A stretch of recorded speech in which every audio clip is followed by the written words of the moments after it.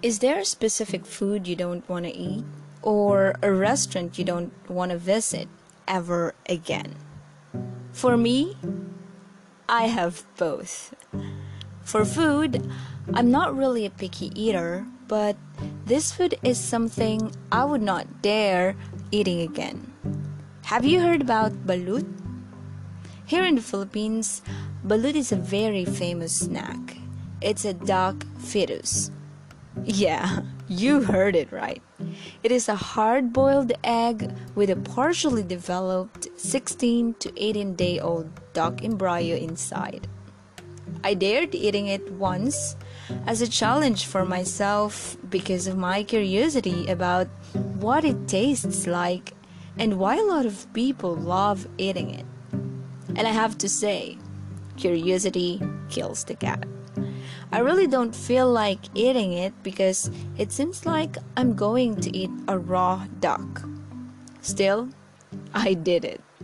When I put it in my mouth, I felt its feathers brushing into my tongue, and when I started biting it, I can hear the sound of its small bones cracking inside. So gross. But for the sake of the challenge I made for myself, I still swallowed it. Now, I'm still eating balut, but just its soup and the egg yolk, but not the fetus. Never again. For the restaurant, I really love eating out, but there's one restaurant I've visited wherein they have forgotten the word sanitation, which is one of the most important things a restaurant should have. So here's what happened. After a volleyball match in college, I went out with my teammates to celebrate by eating out. So we went to this restaurant. I can say that at first, I was so impressed by the interior design because it's native and it feels like I'm in the forest. But the nightmare began when we started eating and I felt something sharp in my mouth. So I took it out and in my surprise, I saw a small portion of a steel wool.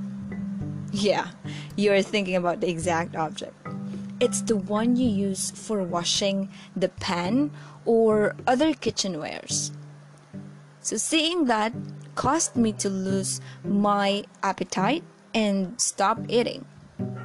And the worst thing that happened is when the bill arrived and I saw how expensive that unclean and unsanitized food was. So I felt like they have overcharged us. But still, I didn't complain since I don't want to make a scene in the place. I'm a foodie, so experiencing these two really disappointed me. What about you? Do you have the same kind of experience or you have worse? Mind sharing it to me? As a challenger, don't forget to include these three in your story. First, the word picky, which is an adjective that means someone who is picky is difficult to please and only likes a small range of things. 2, foodie, a person with a particular interest in food. And the last one is the verb overcharge.